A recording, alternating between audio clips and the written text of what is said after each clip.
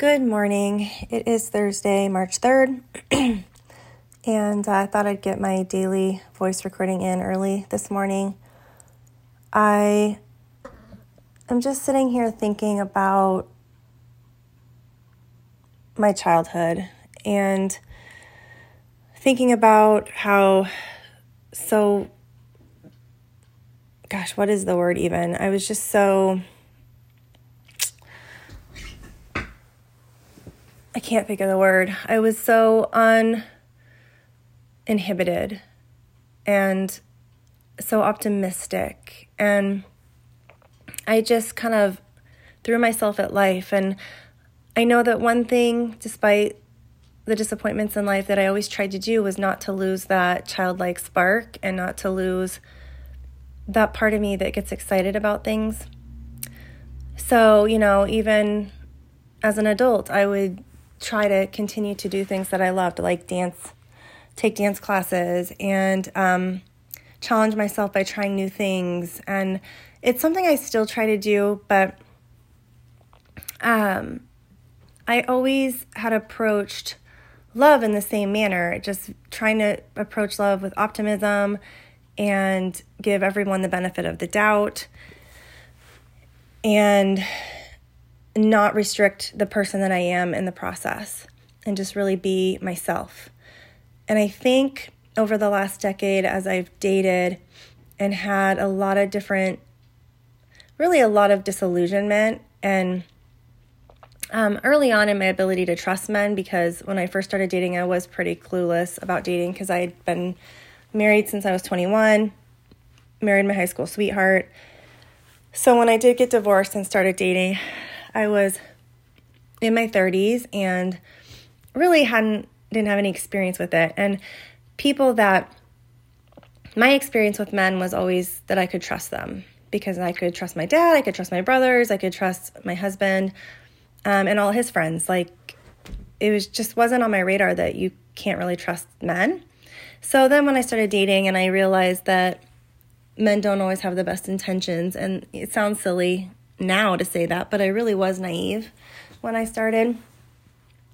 And I learned a lot, through the process, obviously. And I do think I'm a pretty good judge of character overall.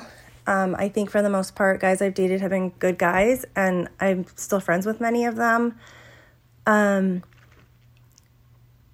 it still takes a toll when you've been dating for as long as I have. And when you've been single for as long as I have, you just start to, I guess the distrust or the lack of ability to put yourself completely out there starts to chip away at you, and you just become more and more closed off as time goes on. And I think that's just a natural reaction to the constant disappointments of things not working out with people. So one of my goals this year is to try to dig deep and bring that person out again, just that person who I am, the outgoing person, the fun person, the person who really doesn't care what people think. I'm going to be, for the most part, uninhibited and uncensored, and just try to show that person to people. I think it'll be challenging for me, to be honest, because I am pretty reserved now with people that I meet and I'm starting to date, partly because I'm trying to read them. And I think we just do that. We just naturally go into a little bit of a shell after so many disappointments. So it's something I'm just going to be conscious of. Obviously, I don't want to force anything. I just want to go with how I feel and my intuition. But I'm going to try to be braver, I guess, in that I'm just going to show people who I am and hope that they respond in positive ways. And if they don't, well, it's not a match. And that's okay. I think it's really important that we don't lose our childlike innocence in some ways. I think it's easy to lose as an adult, but that person is in there, and I think it's important to find that person, especially now that I'm in middle age and my daughter's starting to embark upon her own adult life here shortly. I really just don't want her to lose that either. I want us to find the essence of who we are when we're kids and project that outward, because that is your true self, that one that doesn't have society beating down on you with expectations, trying to fulfill roles that you think need to be filled. I think part of our journey and part of our purpose in life is to find our uniqueness and draw that out and show the world what that is, because our uniqueness is what we bring to the world.